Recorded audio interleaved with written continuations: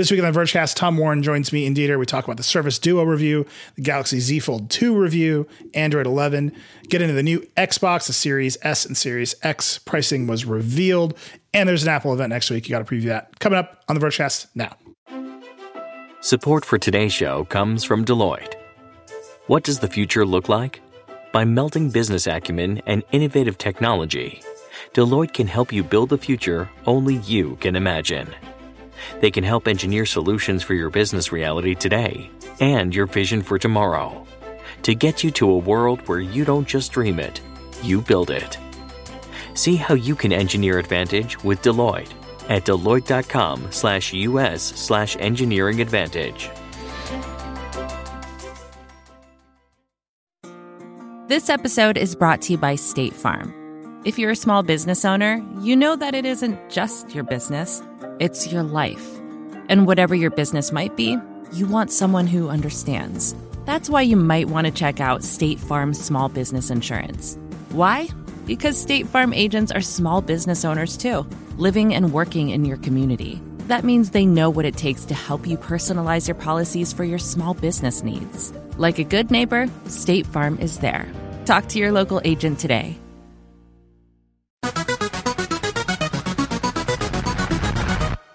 Hello and welcome to the Vergecast, the flagship podcast of ever-changing hardware form factors. See what I did there, dude? Yeah. Mm-hmm. It's a riff on your video. Yeah. Because of the future. All right. I'm Neil. I'm your friend. Dieter Bohn is here. I'm also your friend this week, for sure. The audience has such a testy relationship with you.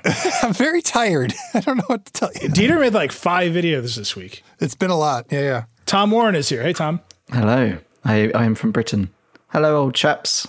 That's good. Sorry, I have to say that every time I come here. A lot to talk about this week. Surface Duo, Galaxy Z Fold 2, Android 11. That's why Dieter has been so busy. Tom has been cranking away on Xbox news. There's an Apple event next week. Just a lot to get through. We obviously have our usual set of updates. I'm going to start with some Verge news. Yay! That's a new thing. We don't usually do that. But you might have seen if you're on Twitter today, or if for some reason you were watching the advertising-focused podcast upfronts. Some of you were. Some of you work at agencies. We have some news. I feel weird because it's about me. I'm usually very confident when it comes to The Verge. When it's about me, I like just have lost my bearings. But here's the news. Kara Swisher is launching a new podcast at the New York Times called Sway. You can go listen to it. It's going to be great. She's leaving Recode Decode, her podcast at Vox Media. We're taking the feed. Yeah. It's a thing we're going to do. And we're launching a new show called Decoder with Nilay Patel on the Recode Decode feed next month. This is very exciting. It's very exciting. We added 1 letter to the name. Very clever. Decoder with Nilay Patel. So basically what we're going to do is we're going to take the interview episodes that we've been doing for over a year now on the Vergecast. I want to expand it a little bit. I want to get a little bit more into the business side of things, but we're going to take the interview episodes, move them into a new show called Decoder with Nilay Patel on the Decode feed, and just kind of expand out into the way tech is changing business, like across the board. So on the Vergecast, we're really focused on tech. We've obviously talked a lot about policy recently. It's like impossible to avoid. There's a bunch of other stuff that we haven't been able to quite get to.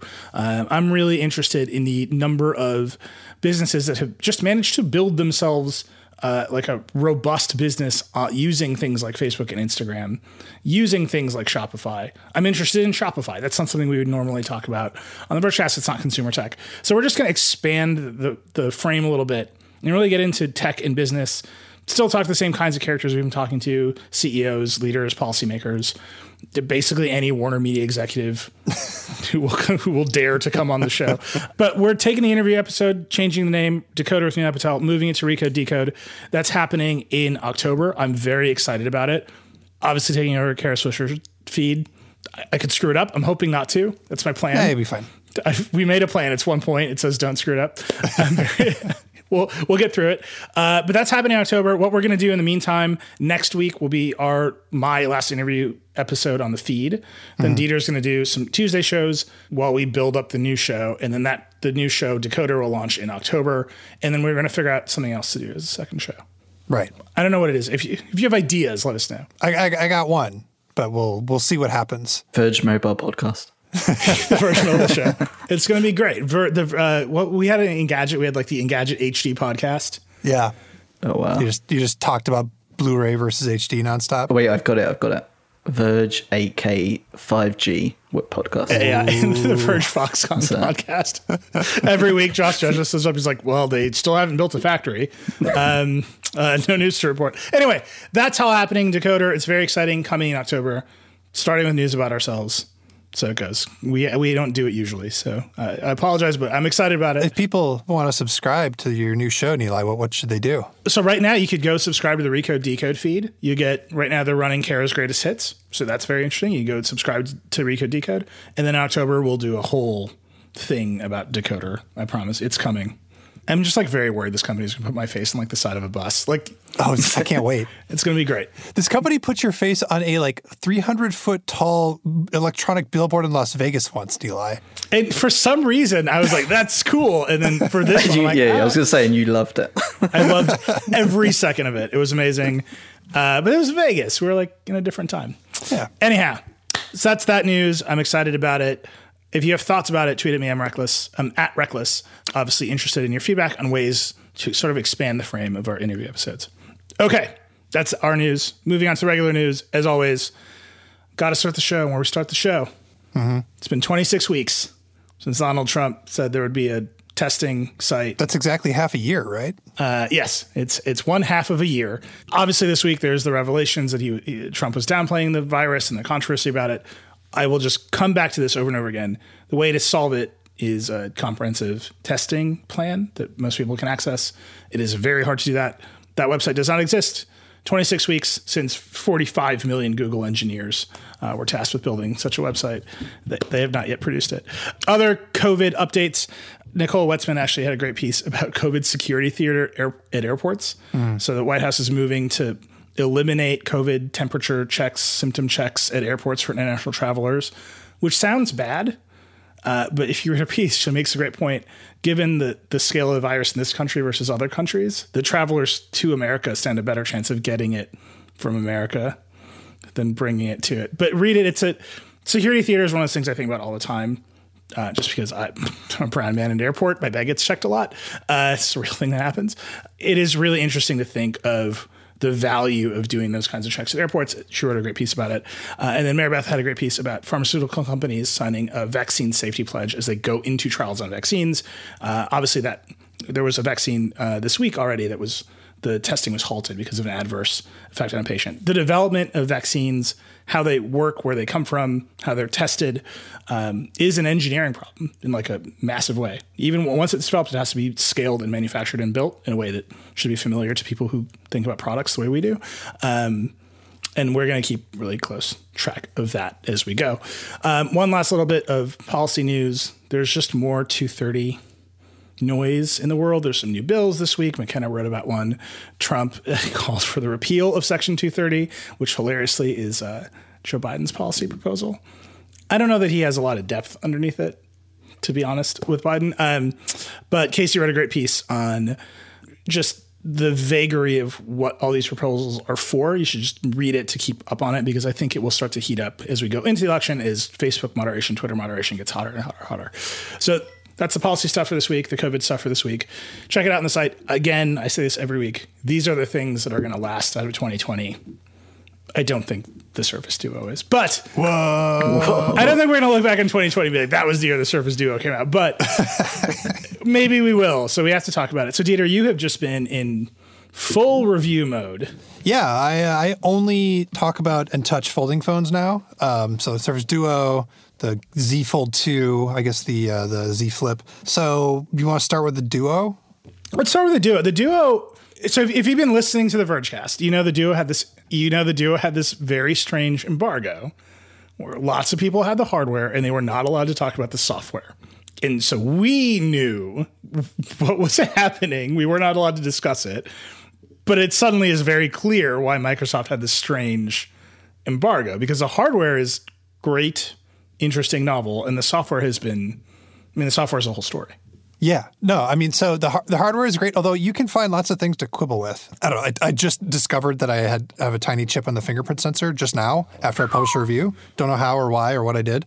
So that's a thing. But like the other hardware quibble is the screens have different color temperatures. And I thought it was just me, but like other reviewers are saying the same thing. The left one is a little bit redder, pinker than the right one. Is it consistently the left one? Apparently, yes. This is what like I've seen more than one report of this. They were supposed to have solved that as well. Yeah, you'd think that it would just be like a roll of the dice, but nope, it's like the left one. That's so weird. And OLEDs are super hard to get right because like getting an OLED to look like it has good color temperature is one thing. Getting two OLEDs to sit side by side to look like they have the same color temperature is something else entirely. And I think it's more difficult than it would be with an LCD. So like it's not like it's an easy problem. But anyway, yes, the hardware, very good, or at least, I don't know, other thing, but the camera is very good. It's a very compelling device, really interesting.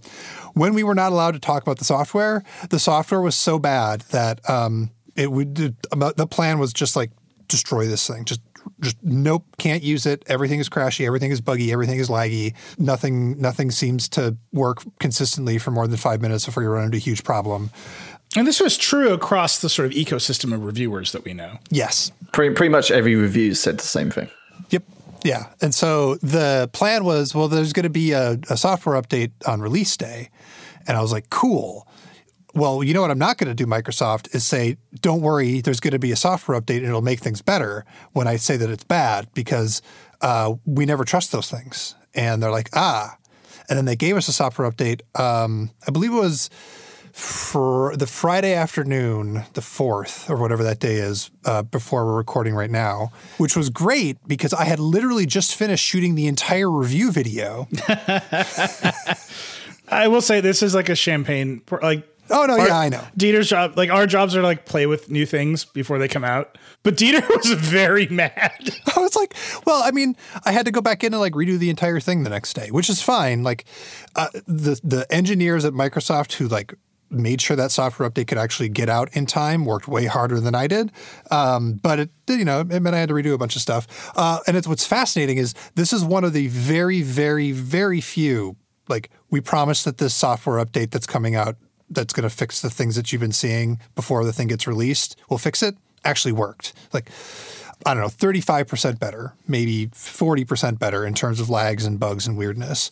Not completely gone, still problems, but it went from, well, this is trash, I can't use this, to, oh, like this, I'm having the moments that Panos talked about where you like experience the flow and like things like it's really exciting. And then you still hit the lag or whatever, but it still hit a point where I could actually talk about the ideas that Microsoft was chasing instead of just talking about their failures to get anything right in the software. So Tom, you obviously have a window into Microsoft. Yeah. They announced this thing last October. A oh my God. We can't. I'm canceling the show. I'm starting a new podcast. No, but they announced this thing in October. You wrote an entire story about, how it came to be, about their attempts to build it with Windows, with previous device. How do they land in October of 2020 and it's still not quite ready on the software side? Yeah, that's what I want to know, to be honest, because like it's strange. They dropped the update on Friday. So like the usual way that the software goes is they'll have, an alpha, a beta and sort of channels of progression before it hits devices. So like they must have had this update ready for weeks. So like why would they not just put that on the review units if they knew they were going to ship it day one? So kind of strange. But broadly, I don't know how they've got to this point. Like if they finalize the hardware it would have been before October to show those units. And maybe they're doing some tweaking on the PCBs and batteries and whatever else. I don't understand why it's taken nearly a year to like finalize that software. Well, so in addition to that year there, on this device specifically, Tom, can you just like, I think that unless you're paying really close attention, you don't actually know that there's like a secret history to this device with Andromeda and the Surface Mini. Like Microsoft's decision to switch over to Android and then switch over to this particular kind of device is a big deal because for a long time before that, they were trying to do some other stuff. Yeah, so they were for a little while. So essentially, let's go back to the time of like 2014. They're about to launch the Surface Pro 3, which no one really knew about. That was pretty secret, but everyone knew about the Surface Mini, which was supposed to be their tiny little tablet. And that was going to be a single screen device, kind of maybe fit in your pocket, but kind of not. Like, it's 8-inch, whatever. And they cancelled it. Like, only a few weeks out, probably like 3 or 4 weeks, I think it was. They canned it, and then they immediately swiveled towards the Duo. Well, not immediately, I mean 6 months, say. But it wasn't the Duo. It was something called Andromeda, which was essentially a sort of fatter version, if you will, a thicker version, a chunky version of the Surface Duo.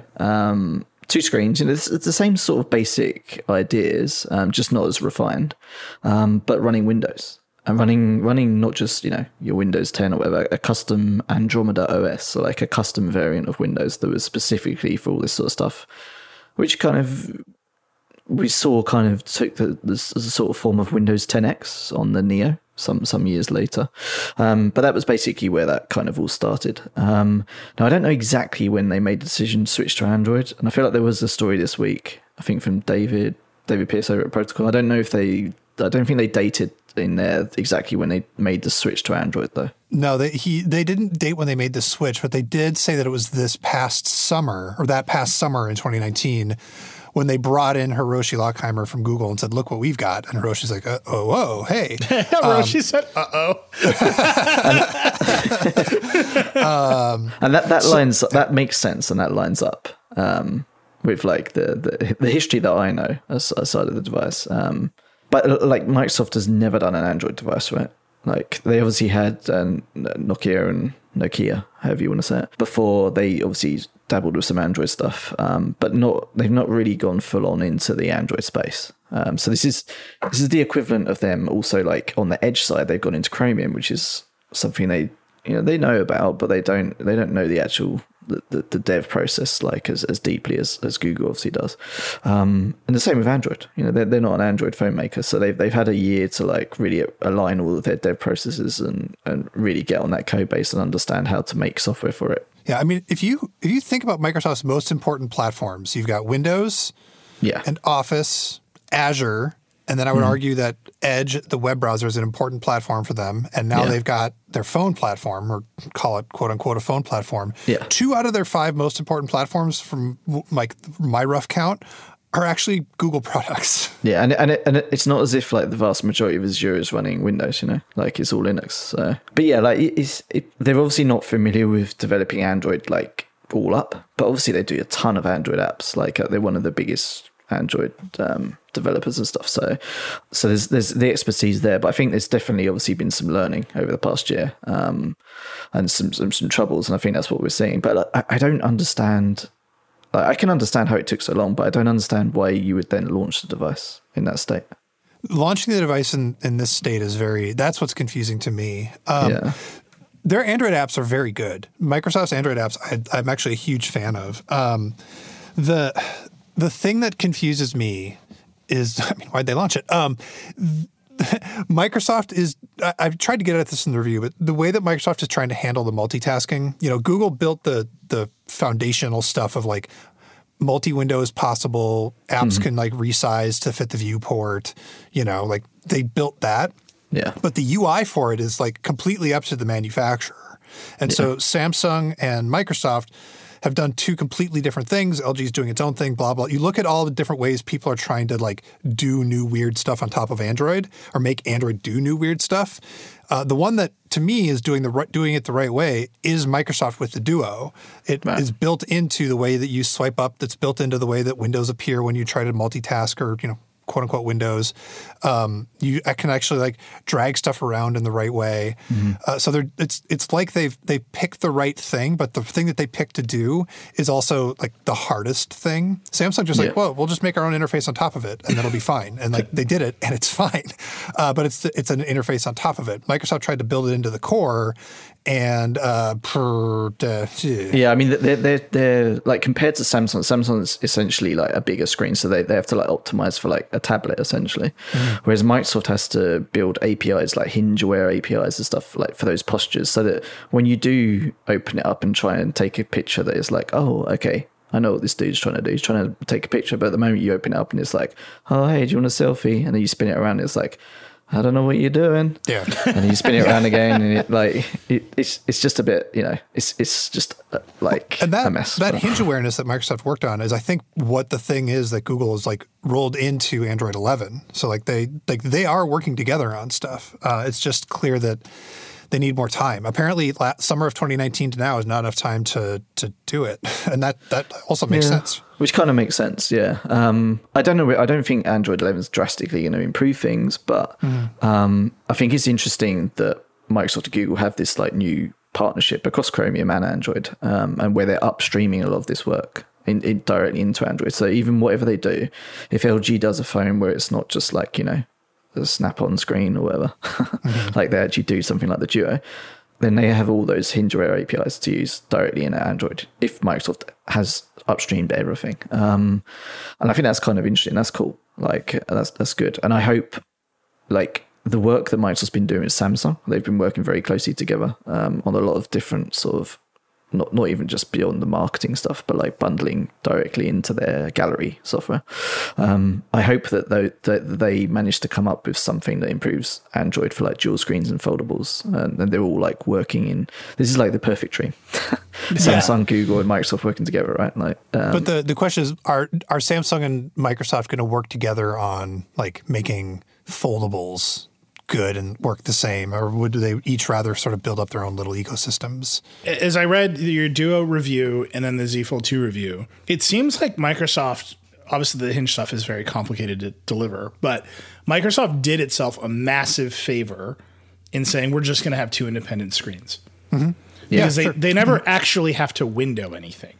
Right. Yeah.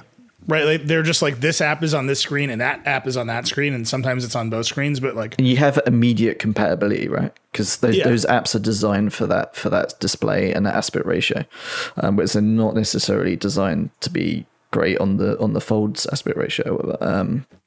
So that I think they took like the more I wouldn't say the more like harder engineering effort, but like I'd say it's a little bit more complex to do what they're trying to achieve, and we're seeing like the downsides to that. Well, so what Microsoft did with the decision to go with Android and the decision to go with two independent screens instead of like one big screen that they window like the Fold, they avoided the two like historical problems that have vexed both Android and Microsoft itself, which is getting developers to make apps for a new platform or to make apps for a new screen size. Google's never been able to get a critical mass of developers to remake their apps for Android tablets, which leads to this vicious cycle of it not being Android tablets. Because there's no Android tablets, it's not worth it for developers. Because the developers don't do it, nobody wants to buy an Android tablet, and it rolls. And that's sort of take that out of the context of tablets and just like, should a developer work on an app for your platform? That's what happened to Windows Phone, right? And so Microsoft knows that problem very, very intimately. And so they avoided it, which is great. But then they picked up this other problem, which is let's make multi-screen on Android not tacked on, but feel integral to the entire experience of the OS. And that they just can't quite get yet. And I think a lot of it was like trying to avoid the initial problems that Samsung had with the Galaxy Fold, right? Like the screen technology. Like I spoke to Stevie Battish, who's like they're basically the like chief scientist. He's like super intelligent guy. Like he knows his shit. He's been there years, like 20 odd years or whatever. And he was just talking about glass and like going deep into how you can't bend it and like all these different things. And I don't want to say he was laughing about like the idea of a foldable display, but he was basically, he said like, we were laughing at OLED for like years, like until it became a thing, and it took a long time for it to happen. And we're in the same sort of thing. A lot of research is going to have to take place, a lot of experimentation, but it's just not quite there yet for them. So I'll say this: it's a year later, so I will ever so slightly betray this confidence. Last year when Panos was in our studio, remember when we had a studio? We would like go places, people would visit us, and we were talking about the Duo. If you go back, that was a year ago. Famously, he was like, "You're going to be happy with the price on that episode." So, are you happy with the price, Nilay? No, it's ridiculous. But I've been thinking about that episode a lot because he said that, and I remember that we had the first Fold in the office that day, and he looked at it and he said, "I knew it," and he was like, "I knew it." He's like, they have all the problems that that we have foreseen with this tech. It's not ready yet. We've got to get to folding glass to make this work. And it was all just like off the rack. We were just like hanging out before the show. It's a year later and we're on to the second fold and the Duo is out. So I'm going to just slightly say that happened. I won't say exactly what he said, but he was like, I knew it. Yeah. And that to me was like, that was a light bulb moment for me that what does Samsung do? It races out ahead of the hardware being ready. Right. They're a hardware innovation company. And Microsoft waited to get a software experience right. But so like Tom, they're doing it with OLED. So Samsung races ahead. You could say Samsung is the company that's like unafraid to make the embarrassing hardware, right? They raced out ahead on foldables. They raced out ahead on OLED, I guess you could say. They raced out ahead of big phones. They just want to make the new thing. And if it like turns out that like, and sometimes they're right, and people are like, oh well, now we'll have to follow them, and it happens a couple of years later. I don't think enough people give Samsung enough credit for like being they are innovative. That's just a little bit early sometimes. Yeah, Samsung's like, we put an Android tablet in a refrigerator. Is this what you want? We're gonna make it for 3 years, and like that's their function. I think it's very interesting. I think that's not Microsoft's function, and importantly, that is really not how they have been talking about the Duo. Right. They have been saying this is a new form factor. It's a new way of thinking. Panos has, what's the joke about the Surface? The third one is always the best one. It takes 3 generations of the hardware to get there. Yeah. And he's been saying, internally, this is our 3rd generation. Like, we're ready to go. And I just think that there's a disconnect between that and the reality of the product. Yeah. The most amazing thing is that Microsoft is a software company. Like, that's literally the heart of Microsoft, right? And like in a parallel universe where this was perfect software, like what would the reviews have been like?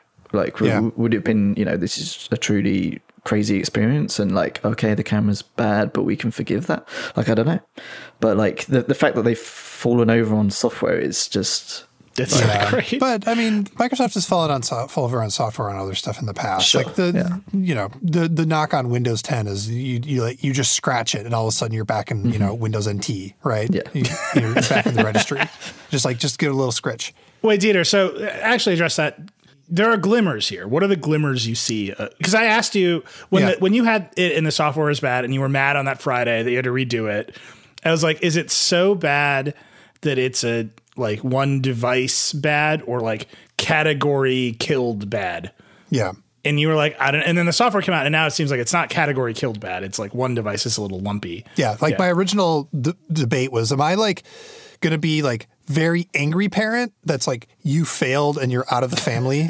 Or am I going to be like disappointed parent that's like, I know you can do better, but I'm really disappointed at what you pulled off here. Family? Which is way harder. Like, feels worse to have the disappointed than the anyway. We're in the disappointment zone is where we're at. Okay. So the glimmers are, you think right now that I don't need 2 screens on my phone. That's dumb. And I am telling you that sometimes you do. And the reason you don't think you need it or you want it is like it doesn't occur to you or it's hard to do on your phone. But when the other screen is just sitting there and you could just launch another app on it, it turns out it's great. And it's great in the same way. It has that same sort of vibe as your laptop or maybe a tablet where opening up a second thing, there's no friction to it. There's nothing stopping you from doing it. And then because it's so easy to do and it doesn't take you out of the first thing that you're doing, all of a sudden you are opening up new ways of using your device or new things that you wouldn't have bothered to do before. It definitely happens. But it only happens after you like slog through the keyboard randomly appearing when you don't want it to. Well, I want to get to the Z. We haven't even talked about the Z Fold 2. There's so much to talk about with the Z Fold 2. There's glimmers in the Surface Duo. Yep. They've got to solve the software. The camera is bad. Camera is atrocious. Maybe Mark Lavoie's Universal Camera app is just going to solve this problem for every phone. You never know. It's so bad. But there's like glimmers of 2 screens. The Kindle app, every time I see the Kindle app in anybody's review videos, I'm like, oh, I want that thing. Okay, they're going to keep going. But it's a totally different... The Z Fold 2 is one big screen. And Samsung is a year ahead of the development curve. Where do these things land right now? So... Actually, the Z Fold 2, the most important screen in the Z Fold 2 is maybe the cover display is actually usable. So like you don't it doesn't feel cheap on the outside. The inside is technically glass, but it feels like plastic because like there's like 7 layers on the thing, but only one of those is glass and the rest of them are plastic. So it's like it's glass. The thing that's interesting about the way Samsung does it is you do have the big stretched out apps, but sometimes that's just nice to have a bigger screen. You just want the bigger screen, even if the app interface looks kind of dumb. And I don't love the way Samsung is sort of like half Android, half iPad. Like you pull out this little sidebar and then you can drag stuff around to like position it. And then you like tap on a certain 3 dots and it does one thing and tap on another one and then you can like, move them around or whatever. All of that said, their execution of that interface that I don't love compared to last year seems way better. So if you are willing to learn the little slide out dock, learn where to drag the icons around, learn, how all that works, and learn specifically that Android apps don't necessarily look good on the big screen, but if you just like take a second to like, save an app pair in that side dock, then you could just always open up, Slack and Twitter next to each other or whatever. Then it's great. But I feel like, well, 2 things. One, it asks a lot of you, and that's okay for a device like the Z Fold 2 because, it's a nerdy device. It's expensive for nerds. And so, like, I'm a nerd. I get it, and it's going to be okay. But 2, like, man, it's $2,000. And the Duo is $1,400. And in both cases, if you just look at the functionality you get out of spending that extra money over a $700 phone or even a $350 phone, what you are buying is not, I can do this new stuff that wasn't possible before. What you're buying is, I have a cool thing that feels cool that lets me open it up. And that is worth some money. And if that's worth $2,000 or $1,400 to you, God bless you. But I can't sit here and say that even with the cool 2-screen stuff you can do on the Duo, or even with the split screen stuff you can do on the Fold, or like the flex mode, take a picture stuff, whatever, you can do all that stuff on your phone right now. You just can. It's not as elegant or fun, and it doesn't feel as awesome, but you could just do it, except if you have an iPhone because they can't split screen because Apple's don't. I have a Note 25G now. This is just a long, dumb story, but AT&T's website is so bad that I tried to sign up for DirecTV Sunday Ticket, and somehow I ended up trading in my dad's iPhone SE for a Note 25. I don't even know how this happened. I'm so unhappy that you bought one. I still haven't signed up for Sunday Ticket. I still can't figure it out. But this phone arrived, and it is just massively powerful. Mm-hmm. It can split screen apps. Mm-hmm. It can do anything. The split screen app on the Note 20 Ultra, by the way, is the exact same interface as the Fold. Yeah. Yeah. And I get why Samsung's doing it, right? They're teaching everybody who has their power user phone how to use the interface so that when they inevitably kill the Fold and make the Note the Fold, which is the obvious place for the brands to go. Well, they might kill the Note and make the Fold the Note. I mean, or you know what I mean? Yeah, the one that unfolds will be called the Note. Like that's what it should be. Okay, sure. Right? Like that seems like the correct way for them to go. Oh, they're just going to use both brands because it's Samsung. It's going to be Fold. Galaxy Z Fold Note 5G. Oh God, it will. There's definitely convergence going to happen there, though, for sure. Right, because like, what do you really want to do with it? You want to write on it, right? Yeah, they have to solve that hardware problem of writing on a plastic screen. Oh, they've solved it. They haven't released it yet. They wouldn't have teased. They teased it literally in the announcement of the Z Note 2. They had TM Rowe come on stage and do a little, quote unquote interview. And he's like, it'd be pretty great if there's a stylus on here, wouldn't it? And he's like, yep, it would. We're going to keep innovating. It's like, okay, so you got one. that would be impressive if they solved that, for sure. Anyway, I'm just saying that what they're doing is they're teaching people to use the Samsung multitasking interface. And right now, in your Android 11 review, you're like, one of the cons you listed was fragmentation is here. The fragmentation is managing multitasking. Because the switching cost, if you learn Samsung's way, and then you're like, this hardware isn't right, I'm interested in the Surface Duo, you have to relearn how to multitask. That's a nightmare. I got to say, I said this on Twitter the other day, it was probably slightly trolly, but Google's nowhere near innovative enough with Android. Like, it genuinely feels a lot of the time that they follow iOS. And I don't think that's like healthy for the Android ecosystem. Developers, app developers, like a lot of people will sit there and say that Android apps aren't as good on Android as they are on iOS, and it's true.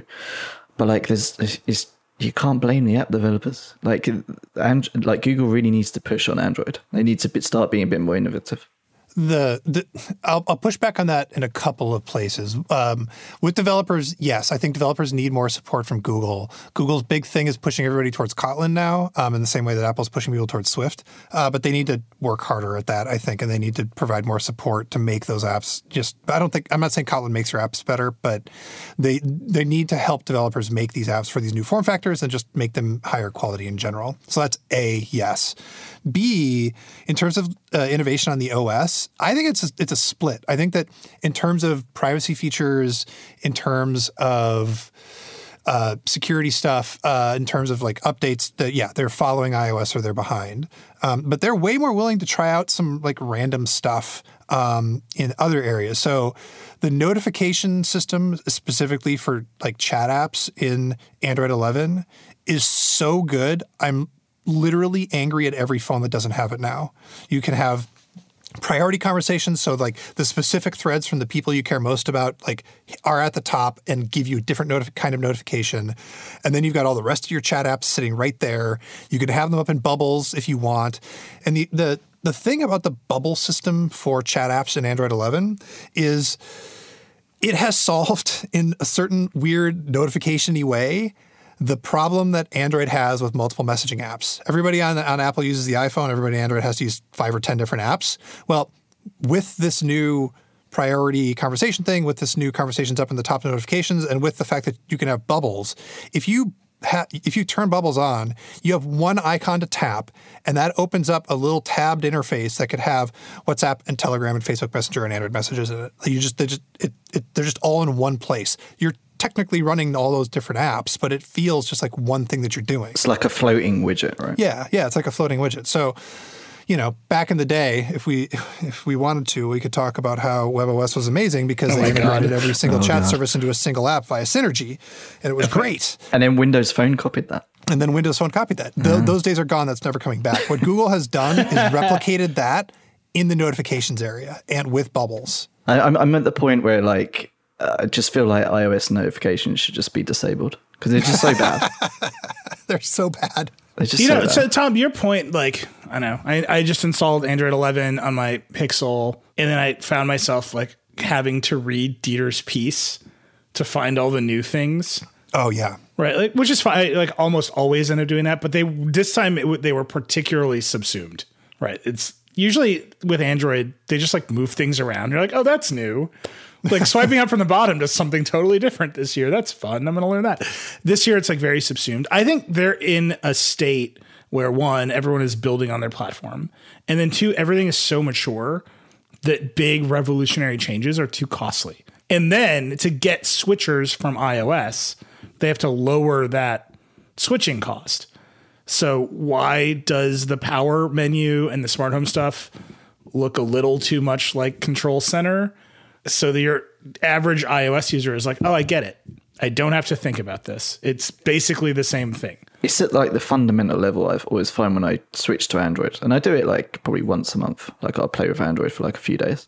And it's just like gestures, animations, like core, like really core basic stuff. Like that they obviously followed on the iPhone 10 and all that stuff. And that's obviously well documented. But it's fundamental stuff that I feel like they just haven't really addressed over the years. And I know that there's like a bunch of different Android hardwares. So like it's difficult, and it's the Windows problem as well. Like Windows feels a bit more messier than Mac OS because it's legacy and it supports a bunch of devices and blah blah blah. But like, I just feel like there's nothing I miss when I'm on an iPhone. I'm like, oh damn! Like, apart from the openness of Android itself, but like, there's no like dedicated like stuff in the software OS that I'm like, God, I really need Android. But you're looking at Pixels, right?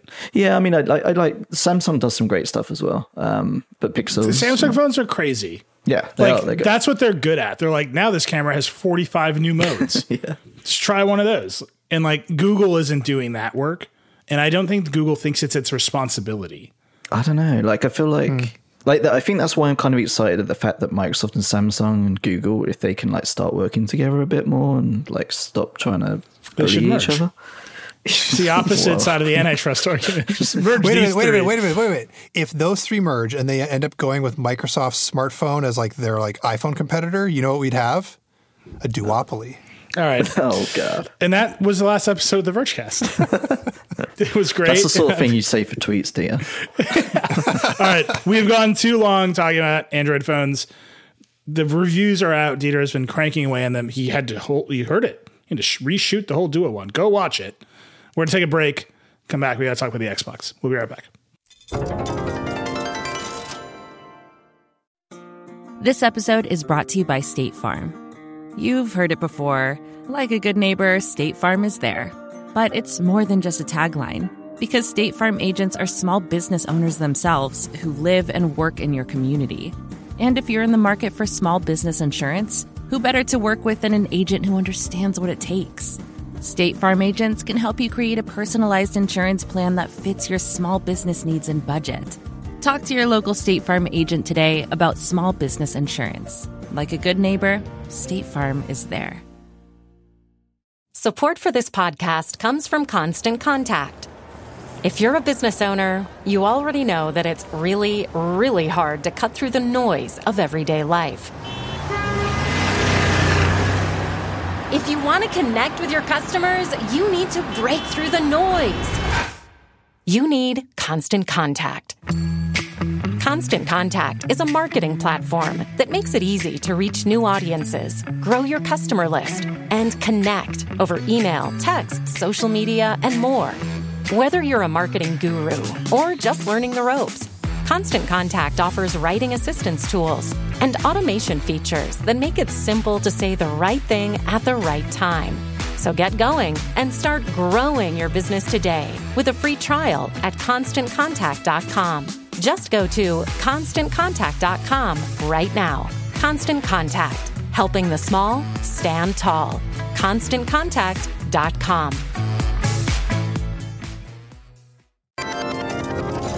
All right, Tom. Yeah. You have just like dummy Xboxes at your house? I do. What is going on? You just have like plastic shells. You're just making videos with like... Shall I tell you the story of my week? Yes, please do. So they arrived on Monday morning. And like, you know, like I'm a grumpy... I mean, I wouldn't say I'm old, but I'm like getting there. I get a new phone or I get a new laptop and it does not excite me. Like, and I know that sounds like really elitist and I'm in a really fortunate position, but like once you've seen so much stuff, once you visited a location so many times, it's not exciting, right? So it's very rare for me to get excited about technology, but like genuinely when I opened up the Series S, I was like, wow, this is like, I was like, Wait, whoa. You are not excited by a brand new laptop with the latest graphics card and a super fast processor and a ton of RAM and a beautiful 4K screen, but you were excited by a plastic dummy box of the Xbox Series S. Yeah, I don't know why, but it was I don't know. Like it sounds really like fanboy or something. It sounds like, but it was like Christmas. I was like, oh, there's something because I hadn't seen it before. Mm-hmm. And I knew other people hadn't seen it before, so it was like an element of that. But it was also just like, oh my god, this thing's so small. And like, how did they do this? So that was my immediate thing. Was like, oh, how are they like what? I wanted to know everything about it, right? And they hadn't told me anything about it at this point, so they just sent me these damn dummy units, and I was just like, huh? When I opened it up. But yeah, so the dummy units arrived. They were supposed to be announcing this thing next week. So there was going to be a bunch of like highly technical embargo sessions where, you know, briefings with the press. So they'd give us the full information so that we'd have articles that were like pretty informative for people to read. Uh-huh. That's great for everyone involved because like it just means that I can explain things better. Readers get better picture. But then it leaked. So I woke up, I can't even remember which day it leaked because it's just been such a week. But it leaked at some point, it was Tuesday or Wednesday. And I woke up and I was like, oh God, like, does this all happen? And then like that obviously kicked Microsoft into like panic mode. We need to announce everything because everything's leaked. So they like just dumped the whole thing, the Xbox pricing, everything. This is a trend.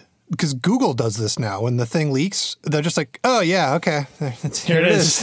LG just did it with the Wing. Yeah. Well, I mean, LG announces every single product it makes 50 times, so like that doesn't really count. But no, it's a pattern. It leaked. We might as well just announce it. We're done. I mean, I think with Microsoft's case is that I've been rumoring this for like 2 years, but alongside a bunch of other reporters as well.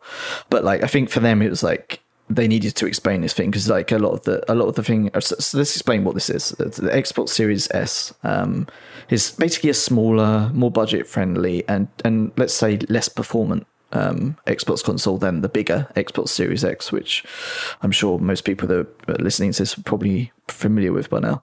And it's basically designed for 1440p gaming. So like I'd say the vast majority of monitors out there are 1080 that people are gaming on at the moment. I don't know the exact on TVs and stuff, but like let's say it's a pretty good, it's a sweet spot, 1440p right now, both on the PC side and probably on the console side. So it's like a good target. And like they're basically promising a similar sort of architecture and a lot of the next gen improvements from the Series X, like the better CPU. It's clocked slightly under by like 200 megahertz.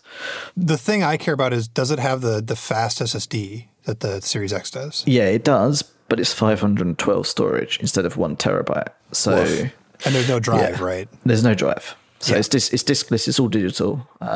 It's $299, which is a good price. I think it's like that's a pretty impressive price. But there's obviously the drawbacks to it. No discs. All digital. Digital prices of games are typically higher. You obviously can't use used games. I think I'd love to see Sony and Microsoft solve that in some way. I'd love to be able to just send my disc to Microsoft and Sony and just digitize it as well. I think we spoke about that last time. The way I look at like the Series S is, I think it's great. Like for if you've got a kid who plays Fortnite like 24/7 in their bedroom with a 1080p TV because you haven't spent $2,000 on a 4K OLED for them. Surprisingly, like I think it's great for that sort of market. Like having like you buy that for $300 and they get the new CPU, the new SSD, so that the load times and the performance overall will be like way better than an Xbox One. But like it just depends how it compares to the Series X. I think like they're doing some upscaling stuff for 4K if you really want to attach it to a 4K, but I don't know how good that's going to be. But I think that misses the point. Like it's a different market. But what is the market for 1440p game? I mean, when you say monitors, I get it. But most people with 1440p monitors are plugging PCs into them, not consoles. Yeah, it's 1440p at the max. So like, I think the market is really 1080p, which is a lot of TVs are still 1080p. I would probably imagine that 40% are still 1080p out there at the moment. And I think that goes wildly up when you look at bedrooms and like kids' rooms, like where you're buying a typically smaller TV and you're not going to get, you can't even buy like a smaller, like, a 20-inch 4K TV or whatever. It's just, they just don't exist, right? Or maybe they do, but like they just don't sell at volume. And I think it's that's the market. That's the market that I see. It's like they're definitely going for like the mums and the pops that are shopping around at Christmas and they want to get their kid a console and they want to get something that's new and stuff. And this thing's only going to come down in price. So to me, the market for the Series S is, I definitely have to buy a PlayStation because I want to get those games. And if I'm going to buy a PlayStation, maybe I'll get the best one because I don't know what's going on with the cheaper one and what they're going to do there. Yeah. And so if I've done that, I still kind of want an Xbox because I'm thinking about getting this Xbox Game Pass thing because you get all these games on it. But I don't want to have two big ass consoles in my living room. So I'll get the cheaper Xbox. So I'll get the cheaper Xbox to play Xbox Game Pass games, and then I'll get the more expensive PS5 to be like my main console that I get like my kick-ass 4K stuff on. It is so blindingly clear which one of you has a child and which one doesn't. Just putting that out there. Very obvious how your perspectives have shifted. I would say Game Pass is the thing. Tom, to your point, the Game Pass is the thing here, right? Like, if this is a box for your second TV or your kid's TV, then what you need is a cloud gaming service that can address all the Xboxes, right? Mm-hmm. And if you don't have a disc, like it doesn't matter because all the games are on the cloud anyway, and you're just moving those licenses around. And maybe you're going to get to streaming games, and this thing will be able to just stream the games, right? Like you kind of see where they're going. These are just sort of client units for an Xbox service with different GPUs. Yeah, exactly. Like it's different. I mean, the memory's slightly different. You can argue a bunch of specs, and people have been tweet me 1,000 times a minute this week. But you can argue a bunch of stuff. But the essential difference between the two is that one's targeting low resolution monitors and TVs, and the other's targeting 4K. Like that's basically the basic gist of if you want to really simplify it. And I think the cheaper one is really going to appeal to the Xbox Game Pass market. Like that is probably the best value in gaming right now. Like I think it's very. Wait, are you saying it's not Apple Arcade, Tom? and like they just added EA Play, although they didn't add it to base Xbox Game Pass. It's to the Ultimate, so you have to pay the Ultimate. All price. of the Xbox names are bad and confusing. Well, and then there's the PC. There's the version that you can also play it on PC, which now costs more, right? Yeah, so that's gonna be $10 a month. But I feel like that's. I mean, if you've got Xbox Game Pass Ultimate, that covers you on PC anyway. So I feel like I don't know, most people would go for the Ultimate anyway, I think. So you've got the Series S, the we'll call it the 1080p model, because I think that's functionally what it is, even though it basically. Yeah. It's $299. The Series X, which is the 4K high refresh rate refrigerator model, monolith model, is $499, which is actually still very aggressive in my mind, just based on what it can do. And then XPass, the names are bad. Xbox Game Pass Ultimate is $25 a month, and then there's 15 a month. It's 15 a month. Yeah.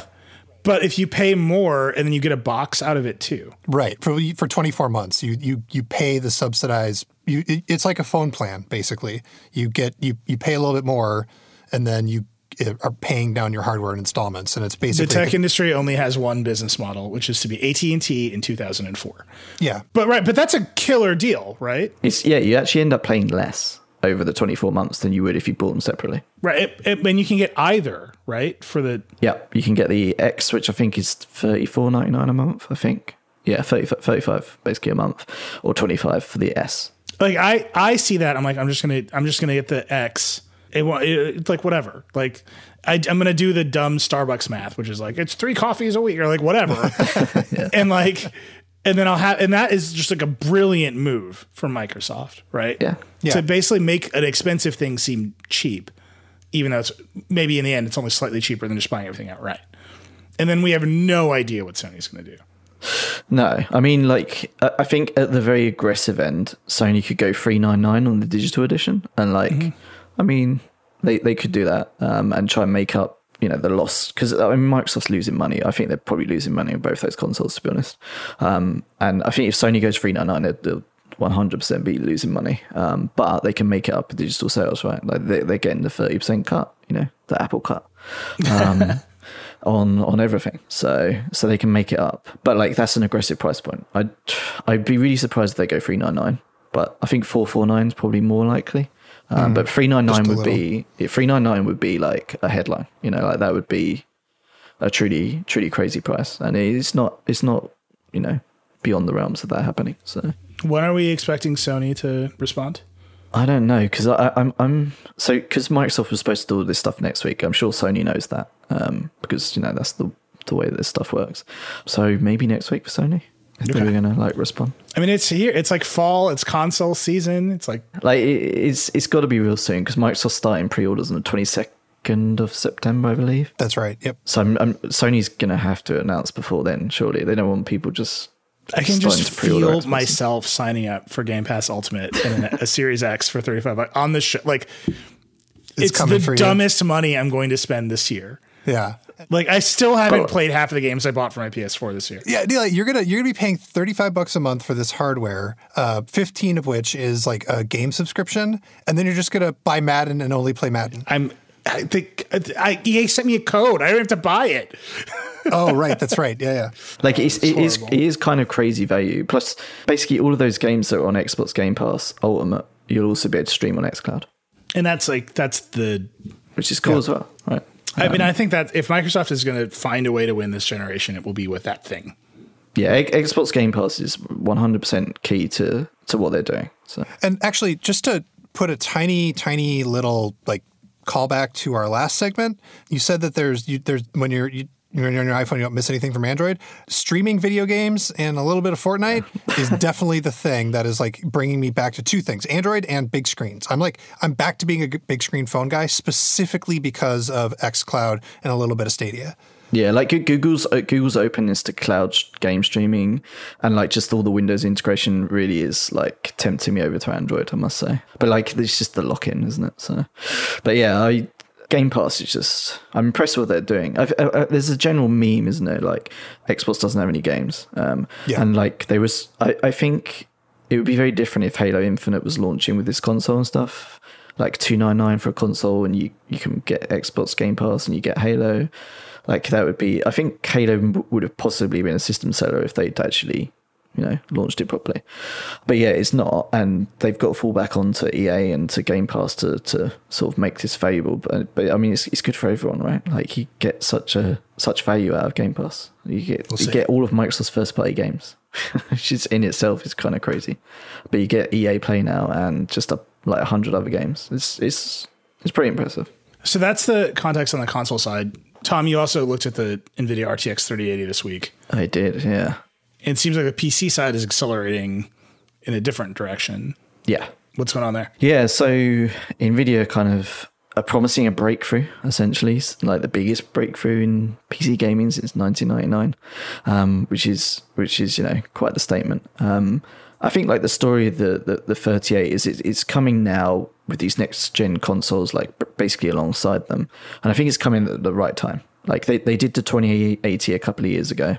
And with the 2080, they tried to promise ray tracing, DLSS, all these. And DLSS essentially is like AI oversample, super sampling of games. And the ray tracing stuff wasn't there. Like I couldn't even review both these things back then. Like it was all just super early. The games weren't ready. Game developers weren't ready. Consoles just didn't have ray tracing, right?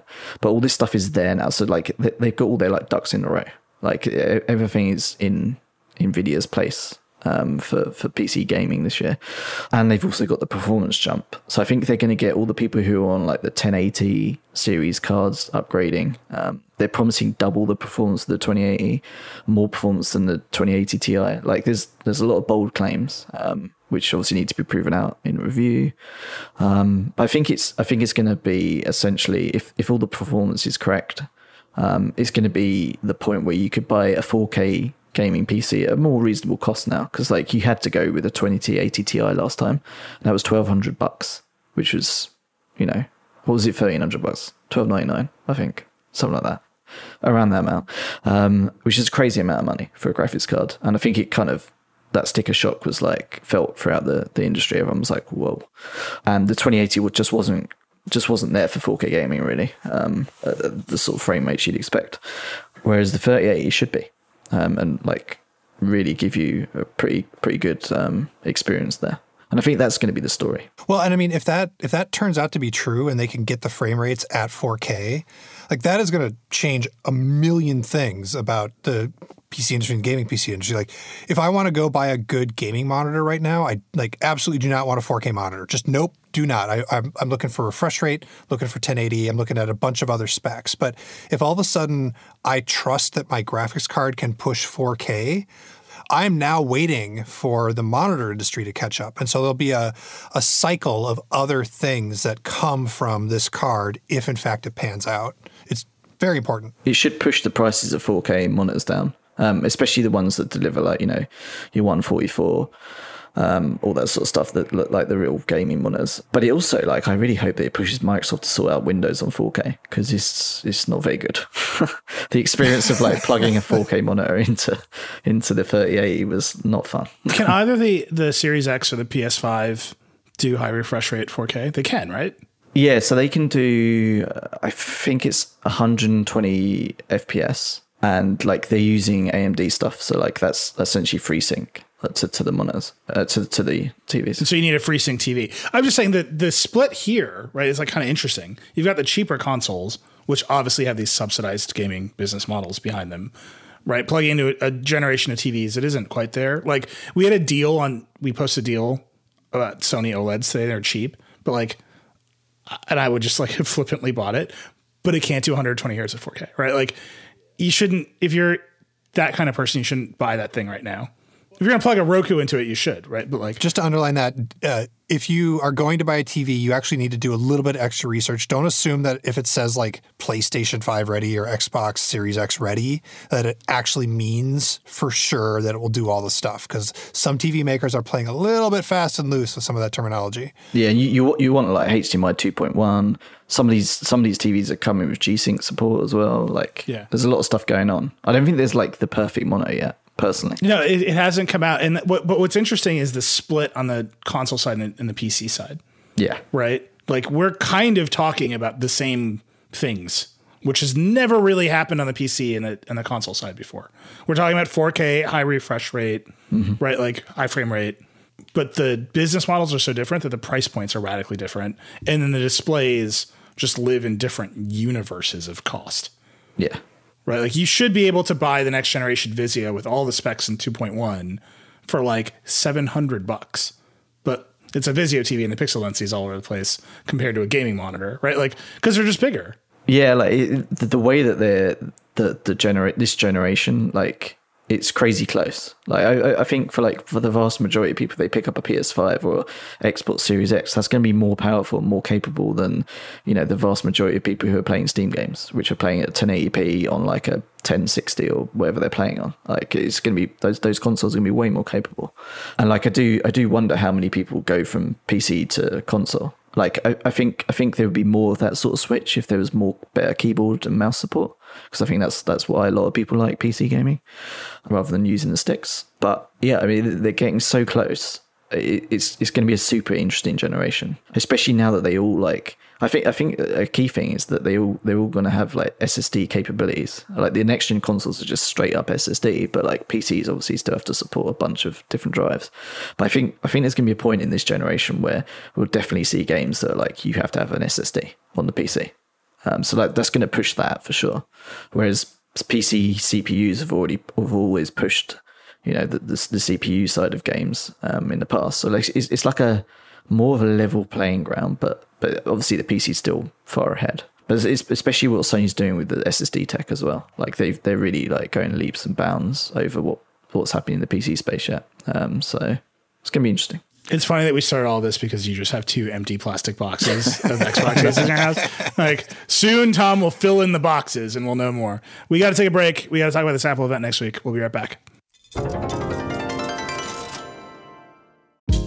Hey, this is Scott Galloway, author, professor, entrepreneur, and most importantly, host of the Prop G podcast. We got a special series running on right now called The Future of Work, where I answer all your questions on, surprise, the future of work.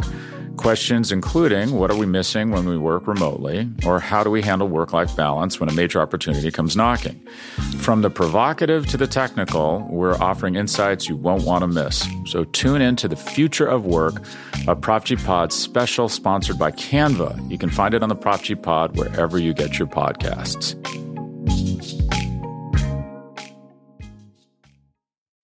When you need mealtime inspiration, it's worth shopping Kroger, where you'll find over 30,000 mouth-watering choices that excite your inner foodie. And no matter what tasty choice you make, you'll enjoy our everyday low prices, plus extra ways to save, like digital coupons worth over $600 each week. You can also save up to $1 off per gallon at the pump with fuel points. More savings and more inspiring flavors make shopping Kroger worth it every time. Kroger, fresh for everyone. Fuel restrictions apply. All right.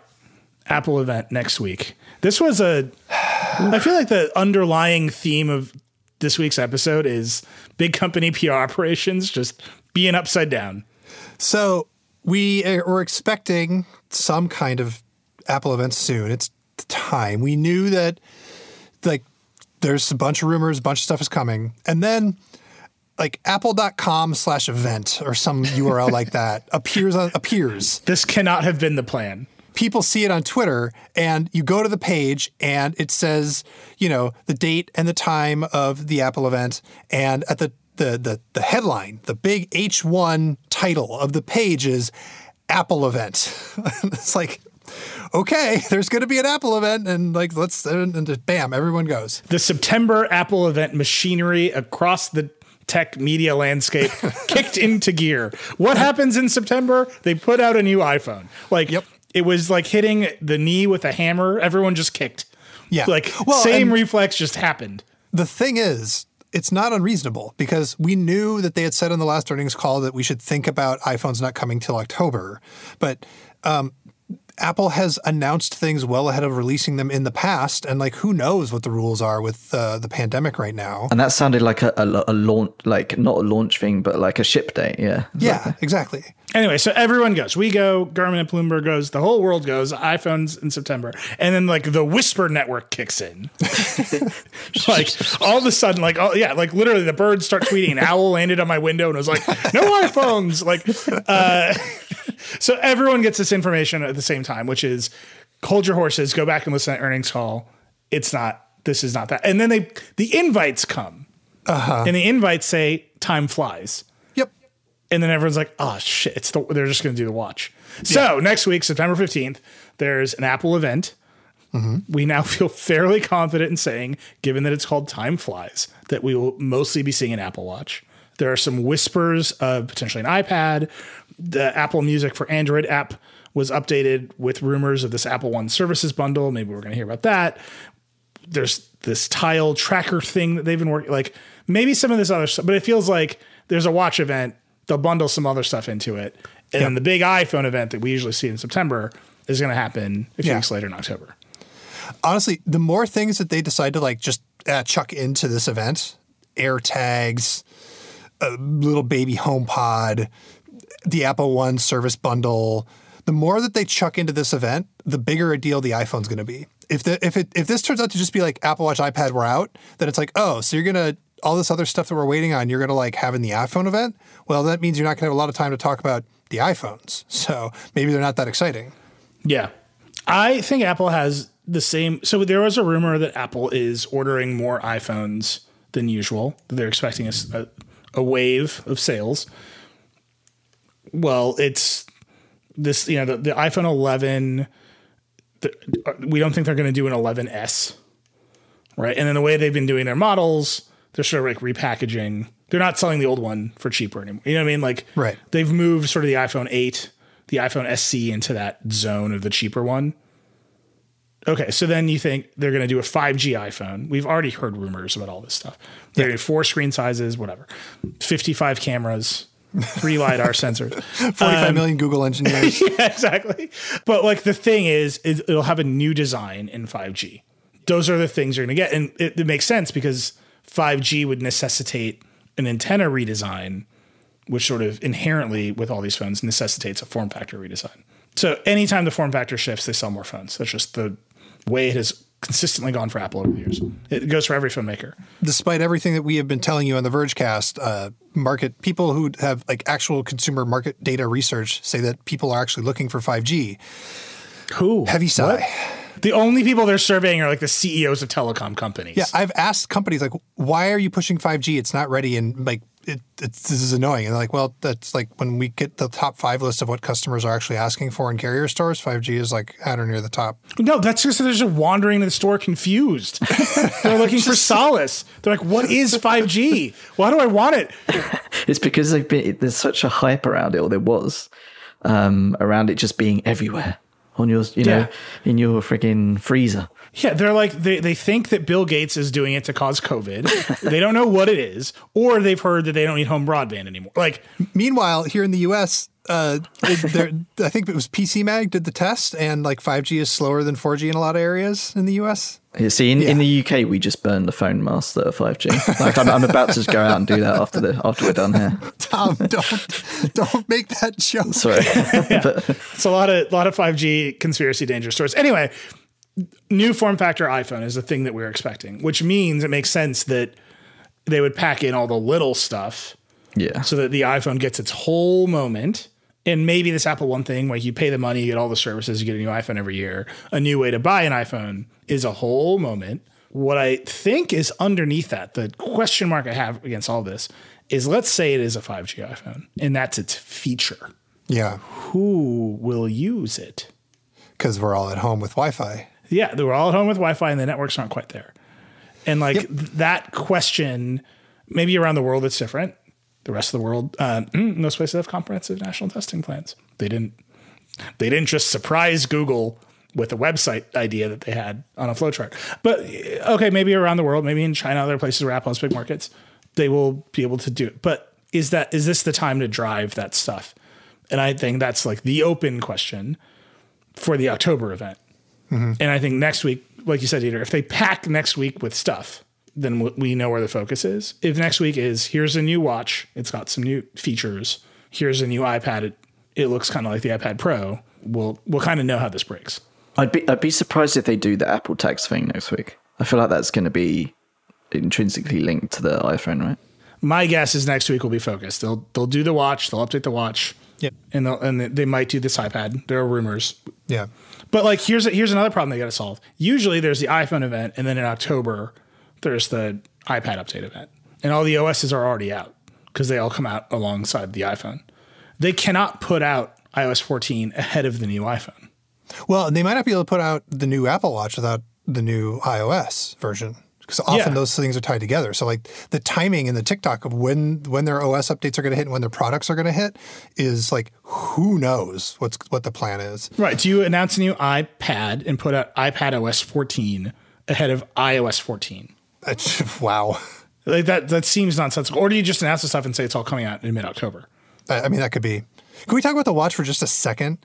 So there's two things I'm curious about. One, there's a rumor that they're going to just do a lower cost version instead of just selling one that's a couple years old as a low cost version, which is parallel to the trend with the iPhone itself, which is really interesting. So I'm wondering if that'll happen and if that'll work, and sure. But two, the Apple Watch is a health focused device. And so Apple is going to have to walk this tightrope of talking about a health focused device in the midst of a pandemic when the only health anybody is thinking about is whether or not they, are getting tested for COVID. Yeah. I don't know how they walk that tightrope, but it's going to be tough. I feel like there's got to be some new hardware or some... Like, I need a reason to get an Apple Watch Series 6. I think I'm on the 4. And, like, the 5 was like, yeah, cool, the screen. But, like, there has to be something health-focused, I think. Yeah, I mean, there's nothing else for them to throw on there that would be really compelling for people at this point, I don't think. Yeah, it's basically a well-being device. It's health and fitness and your notifications from your phone. That's basically what you use it for. Yeah. We'll see. I mean, if they make the screen bigger again, I'll be very happy. Right? I mean, they've got a little bezel left to go. So right. I think they're happy with this. But like there's iterative changes. But I think the reason I finally bought one was when the 4 came out and the screen got bigger. Right. And then, the 5 was like, okay, great. Great. It's like the screen's on all the time. There's like just that quality of life usage. Like the screen's a little better and the always on display can do a little bit more. Mm. Dieter, I think you're right. They can't really talk about how healthy it's going to make you without also being like, also we run this exposure notification program with Google because of the pandemic. Well, it's like in previous years when Apple has like touted health features, they've had to walk this line of, it's FDA approved, but it's not like FDA, whatever the language is, that the FDA has like looked at it and said, you're not going to kill people, but it doesn't mean that it's actually a health device. And so selling people on health features in normal times is tricky because you need to make sure you're not overclaiming what it can do. And I think that just applies doubly right now. Yeah, I think that's absolutely right. And I think this new iPad, we'll see. Like there are just a lot of rumors. You can go look at them, but the real question for me is if it's just a form factor shift and it's just a replacement for like the base iPad, then they've got the iPad Air sitting there that. Yeah, I actually think it's going to be flipped. I think they're going to keep the base iPad because they can make that thing so cheap and they want to get that into schools. So they just want that price to go down, and they'll keep that same form factor forever if they have to. And the more likely thing is they'll replace the iPad Air with this form factor. Yeah, I think that's way more likely. All right, Dieter, what port will it have? What, the iPad? Yeah, this new iPad. Oh God!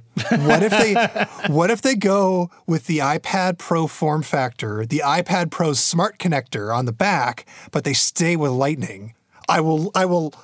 I know it's a virtual event, but I will get in my car and drive down and socially distance protest outside the Apple campus holding up a sign that just says USB-C. It's going to be like... You hold up an iPad Pro with USB-C. Yeah. It's going to be like John Cusack with the boombox, but it's just going to be me with a sign that says USB-C. Just have that image in your head. It's like the thing I've been thinking, like that form factor, if they put a Lightning port on, like... They've maintained that the Pro thing is USB-C, and that's where they've stayed. I just want the USB-C on the iPhone. Thank you. Yes. Like, come what on. the hell? I'm over USB-C. I want to write a stunning takedown of USB-C. Yeah. When I get some free time. What are you gonna replace it with? It's just a mess. No, that is true. The cardinal sin of USB-C is trying to send enough power through it to run a laptop. Yeah. If they had just kept you it, think so? oh yeah, if they had just not tried to do that.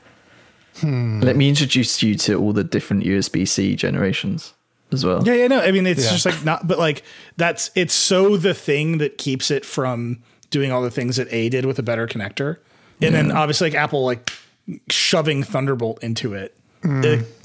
It's all confusing, but on a laptop in particular, I have a 16-inch MacBook Pro. You can't send 96 watts through everything. So, Neil, I think the reason you feel like that is because you have a lightning cable to charge your iPhone. And as a person that has a USB-C port on their phone, having the same cable, I could just like unplug my laptop and plug my phone into it and to get a real fast charge, incredibly fast charge on my phone off of that same cable without any fuss is pretty amazing. That is why Apple should put USB-C on the iPhone. Yeah. And to be honest, all the problems with USB-C will be fixed with USB 4, right? Like we've heard that before, right? There'd be no problems whatsoever. So that's the last episode of The Verge. I'm kidding. I don't know why I keep saying that. The Vergecast is going to continue. Next week's going to be big. As Tom said, expecting some PS5 news, maybe, but we definitely know there's an Apple event. This is going to happen. We'll be back on Tuesday. We've got one last interview show coming on Tuesday, and then we're taking our break before Decoder. Vergecast. It's growing. It's all happening. Tom, thank you for being here this week. No worries. You can tweet at us. Dieter's at Backlon. Tom's at Tom Warren. I'm at Reckless. We're running a survey right now. Go to voxmedia.com/pod survey. We're just every so often we look for feedback on our shows, what makes you listen, what you like, don't like. voxmedia.com/pod survey. Interested in your feedback. Dieter's got a newsletter called Processor. It's theverge.com/newsletter. Casey's got one on democracy, basically. Usually we say social media and democracy, but is there any difference? It's called The Interface. It's theverge.com/interface. We'll be back next week. And then with the chat show, next week's going to be big. A lot going on next week. Pay attention. That's it. Rock and roll. Wear a mask. EU.